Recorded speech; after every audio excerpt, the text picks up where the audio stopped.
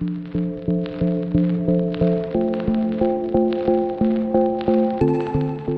to Break It Down, a ScanSource podcast brought to you by Cisco. On this podcast, we take complex tech topics and break them down for the non-tech listener, with your hosts Ian, Kyle, and Philip. All right, it is another edition of Break It Down, a ScanSource podcast brought to you as always by our friends at Cisco. As always, Ian, Kyle, Philip, guys, how we doing? Doing great. We said it's weird. We're doing this in the middle of the day, which is weird. Yeah. It is weird. A little earlier. I kind of like it. Let's see how it goes. Feeling feisty. The topic for today, boys, is video conferencing. So I think it's obviously something that's become very topical over the past year. Something that we've all, if we were not familiar with it previously, become familiar with. And something on the surface that I think seems more fundamental, but I think once you start digging in, not only does it grow more complex, but I think it also pays homage to a lot of the topics we've covered over the past several months. So I think we'll probably get into some AI discussion. Obviously, it's all over the cloud, so and security is always a concern. I already feel itching to talk about it. But let's start, Kyle. I mean, tell me about the first video conferencing call. Who is the Alexander Graham Bell of video conferencing? This one doesn't have a date you can circle. I think we've run into a couple of those recently. You can trace the history of video conferencing, video calls, video telephony, whatever word you want to Wikipedia. You can trace it back as far back as the late 1800s, like conceptually. So it didn't really become a thing until television became more mainstream and widespread, which was, 1920s or so. So you said Alexander Graham Bell, but I mean, we're literally talking about, technology existed to make a phone call. The next adaptation of that is, let's see if we can add images to phone call. So I'd say early 1900s is really when it started. It didn't look anything like, obviously, what we do today. It was more about point-to-point calls and being able to, it's a FaceTime call. It's the predecessor to a FaceTime call. So now we use video conferencing for everything. We're doing a podcast and we can see each other because that's how we work. That's how we collaborate. And it's easier to engage with your audience when you can see them. So like you said, it is rapidly evolved if you can consider 100 years rapid, but critical part of everyone's life now. Well, I would say 100 years, but it's rapidly evolved in the past year. Yeah. Oh, yeah. Yeah. I feel like the amount of evolutions and revolutions to the software and additions have been incredible in the past year. Yeah. Well, if we can geek out for a little bit at the beginning, of course, I think that's why you guys invite me to this. But if you think about things like saving images, just pictures, and how large a file is when you save a picture, a JPEG or a PNG or anything like that, video conferencing is fundamentally is the transmittal of those images across a network. So the amount of pixels on a screen dictates how large the data is. And so the things that have been evolving over time is the compression, right? So, I mean, you now have high resolution. We're talking 8K resolution now in the consumer world. And those are very, very deep images, very large images from a storage and bandwidth standpoint.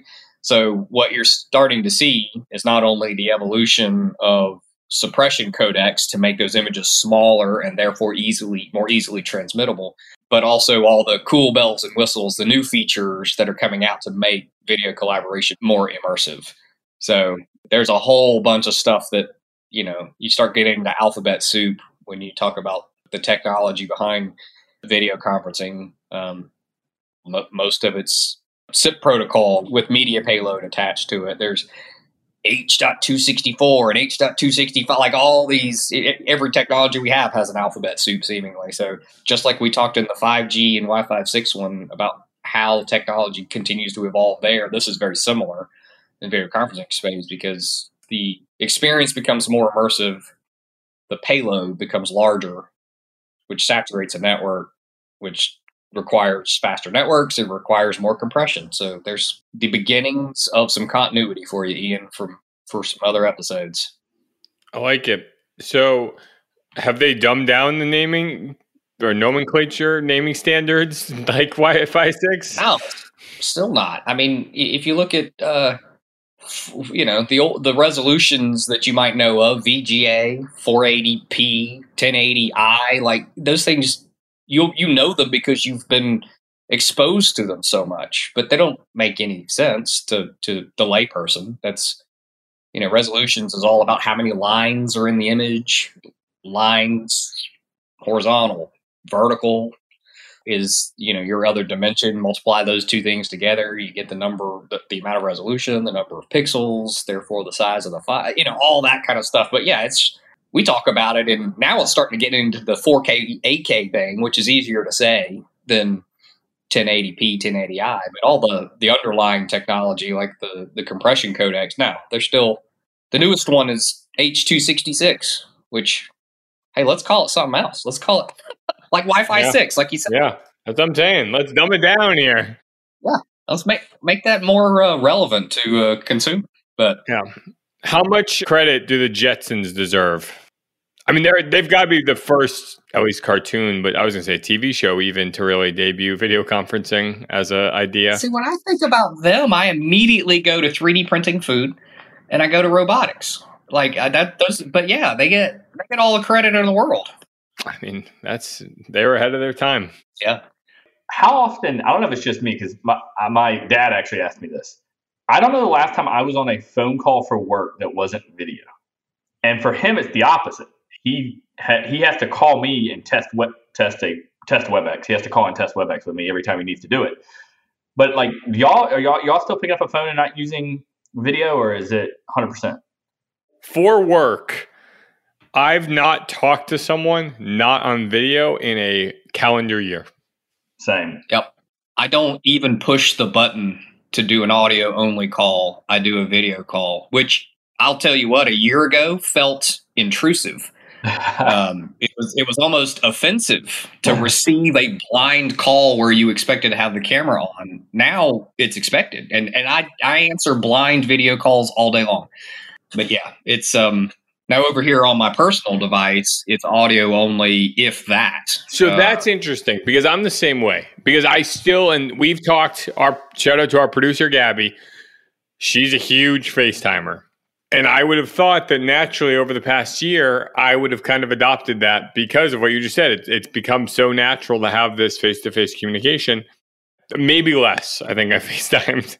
I heard a comedian say one time that the phone app is just the seldomly used app on my phone because today's culture, everybody texts. But honestly, I think the difference between what we experience in the business world and what we experience in the consumer world is that your phone is not stationary. So you get the Blair Witch Project experience of or motion sickness of this person bouncing around while they're holding their phone, where you and I are sitting here talking with fixed cameras and fixed microphones. We can move around without creating a bunch of distraction. Yeah, it's also a terrible angle. Shout out to sales trainer Hutch, Philip. You want the video camera above you looking down, and naturally when you're holding the phone, the camera is looking up at you, and boy, oh boy, is that a bad angle of me. I don't have a lot of good angles, but up is a bad angle, for sure. A laptop's the same way. I actually, when I have to do a video call from a laptop that is in a professional sense, like, talking to a partner or something, I elevate my laptop on a set of books or a box just so it's like square on, because a laptop camera is naturally tilted back looking up at you too. Yeah. Yeah. All right. We got the history. So here we are today. I think it's become very much commonplace. Everyone has been doing, video conferencing with their families for holidays and happy hours. And it's become pretty much jargon at this point, I think. But I mentioned it. We've kind of seen this huge evolution over the past year. So I was at Cisco Partner Summit in November 2019, and they announced blurred backgrounds and virtual backgrounds. And I remember thinking, boy, oh boy, the future is here. because at that point, it was such a novel concept that like, oh my God, you could, if I was in a cube, you could blur the background behind me and you don't got to worry about Joe walking by and we're set. And now I can't imagine life without those things. Yep. And that was, legitimately 15 months ago to now is we went from like the future is here to like, well, what's next? When are we getting holographic technology? When are we, I want Luke and Leia here talking to me on a hologram. So to you, I guess, let me pose this. What's been the biggest evolution in the past 14 months? And what's next in your opinion? Yeah, for me, I think so. This is not a direct answer to your question, but I'll get there. But we always talk about digital transformation, that this pandemic forced years worth of technology advancement in a matter of months. And so what you're experiencing right now, and your example is exactly that now that we're all home and we're collaborating remotely, the technology has had to rapidly meet our expectations of how we collaborate. So there are things like digital whiteboarding that you can do in video conferencing. That's not new. It's been around for a while, but now you're starting to see it promoted more because that's how people work when you're live in a conference room together. We now need to support that feature in remote sessions. I think one of the things, and I'm using it today, that's just magic is whatever brand name you want to go with, acoustic fencing or noise cancellation or whatever. I'm using a SaaS platform that runs on my computer that drowns out background noise. Like we've done testing with vacuums. I took a big baseball guy. I always have sunflower seeds nearby. I've taken a bag of sunflower seeds and I shake it over the microphone and you can't hear it. So it's that type of technology, again, not new. Things like the concept of an acoustic fence has been around for years. But now, with so many people adopting this type of technology, there's been advancements not only in that technology, but also in the promotion of it. I see Phil's ready to jump in here. I got another one that I love. I'm going to hold it because I bet he's going to go with it. No, I actually, the thing that's really interesting to me is the AI involved, where now I can tell you, like, I jump on a call and all of a sudden Ian's LinkedIn profile, his fantasy football team and everything else shows up on the side of the screen. I think that's amazing. And the selective where it's showing the names under people in like larger conference rooms is pretty crazy. Yep. Yeah. So the AI element, like, again, shout out to Cisco here. The fact that you can say, okay, WebEx and get that automated assistant style experience now, again, it's blending business and consumer worlds. There's another new feature, again, not a product commercial here, but I love it. The emojis or gestures or reaction. Yeah, it picks up if you raise your hand. Yeah, you do a thumbs up and it sends the thumbs up, or you can clap. Yeah, so that kind of use of AI. And by the way, shout out to our cybersecurity brethren, but that's all facial recognition. Phil, what you just described is all facial recognition. It's mapping images and processing the data in the images. So those to me are like that really cool. Some of them are novel, but it's still, again, the whole point is you're trying to create an immersive experience with somebody on the other side. But I think one of the other really cool features is real-time translation.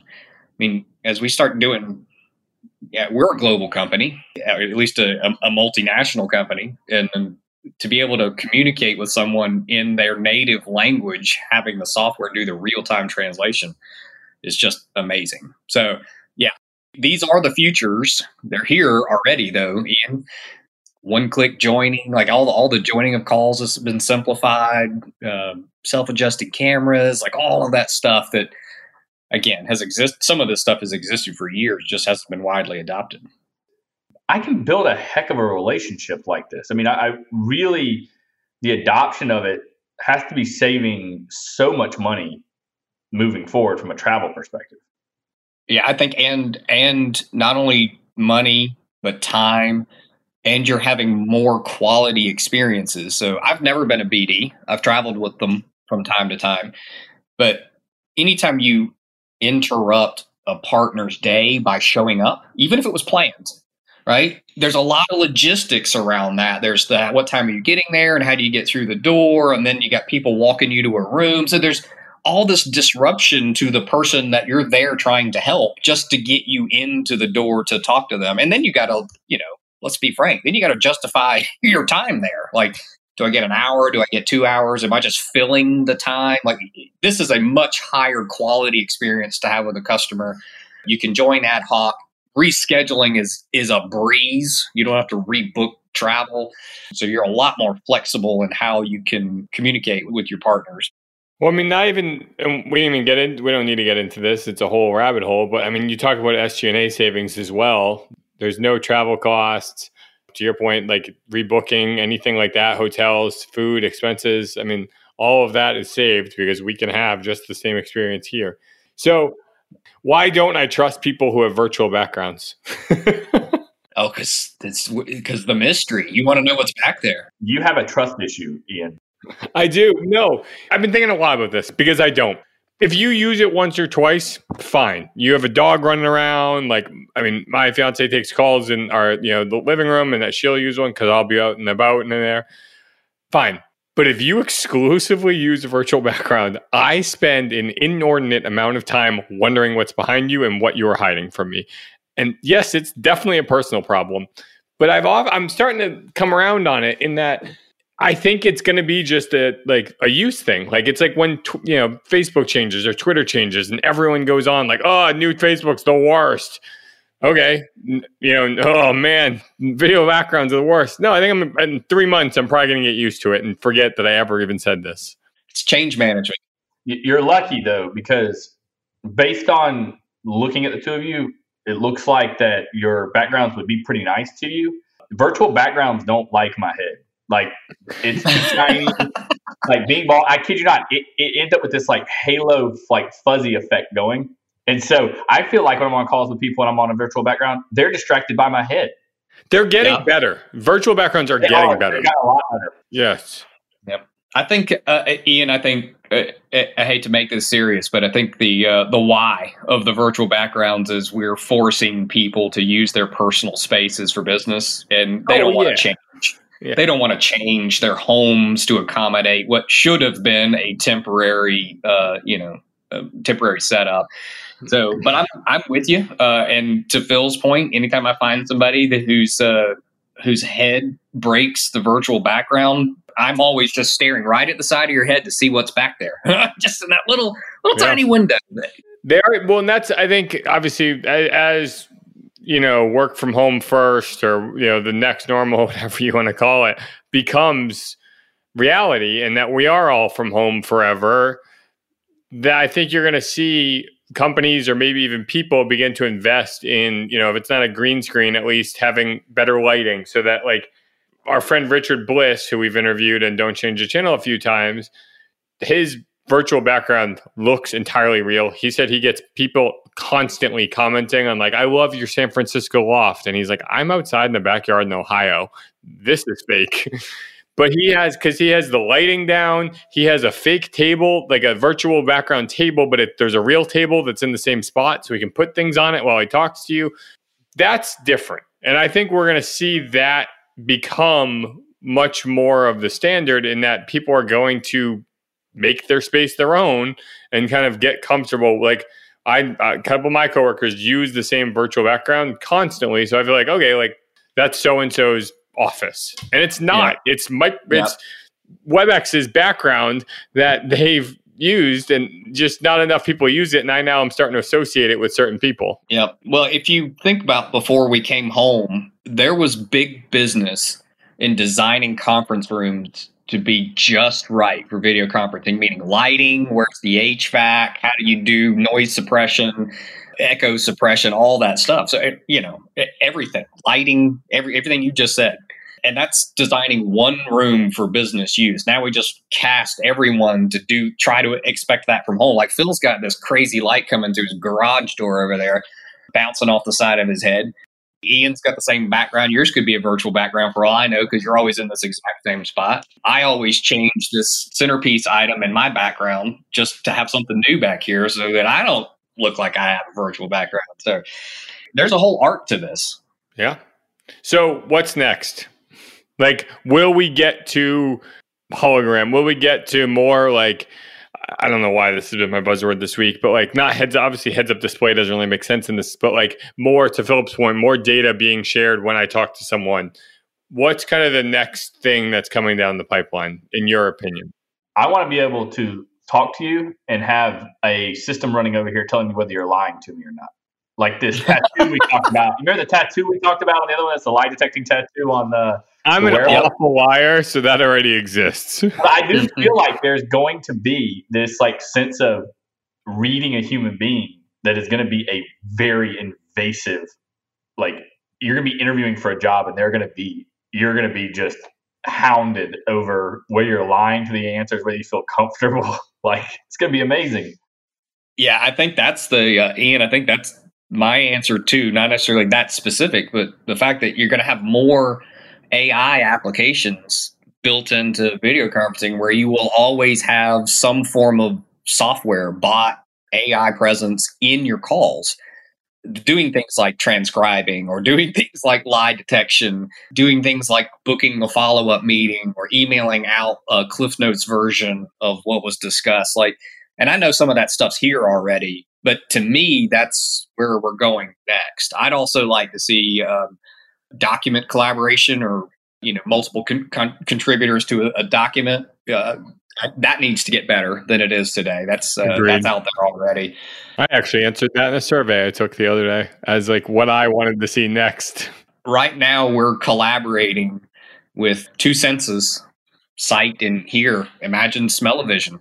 Imagine us starting to get to the point where you've got something local that, Phil's in the garage. I'll just pour some gasoline on the floor. And it is an interesting idea, though, because it's already used in like malls. And there's like a, like retail consumerism, like, and Auntie, my favorite store in the world, Auntie Anne's Pretzels, like they pump out that smell. That's not like a natural smell. They're pumping smell out. Like Hollister and clothing stores pump out scents that make you like associate with that smell. So it would be interesting from like a personal branding standpoint, putting on my marketing hat, if that was like the next thing. I'm not for it, but it would be interesting. It'd be cool in certain applications, not just for a random, hey Phil, how are things going in your garage kind of call, but if you were doing like a cooking class together, which we've done a lot of, like, let's get the taco smell going here. I feel like this is like virtual dating. Like you're going to end up with like, you smell so lovely tonight. Like it would be really weird sense that you're going to go down. And then I got the lie detecting going on the side. You lied. You're lying. This is not going well because the lie detector over here is telling me. I don't know about y'all, but my family keeps asking me questions on things that we've covered, and I just keep saying, we podcasted about that. Go listen to the podcast. So, hey, shout out to dads. You already mentioned yours. Mine gives me recommendations on episodes pretty frequently. So my dad's not a tech guy. Turning on the computer is a landmark achievement for him on a daily basis. All right. Well, I think this is a good one. It plays off a lot of the other things we've talked about. I think it will continue to play off more of them as we move forward, as we talked with kind of artificial intelligence, a little bit of virtual reality, maybe even. So maybe we'll do a part 2 in a year from now, and we'll see what's changed, because I'm sure there will be a lot. We'll be holograms. We'll be holograms. Yeah. You're my only hope. All right. Great episode, guys. Today's interview is brought to you by Cisco WebEx. Cisco WebEx is a platform 95% of Fortune 500 companies use for their collaboration needs. WebEx meetings brings people from all over the globe together. It's like being there in person even when you can't be. Join from any device and get HD quality audio and video, and even share your screen. From online meetings to whiteboarding to file sharing with the whole team, work progresses with WebEx. It's how millions do their best teamwork.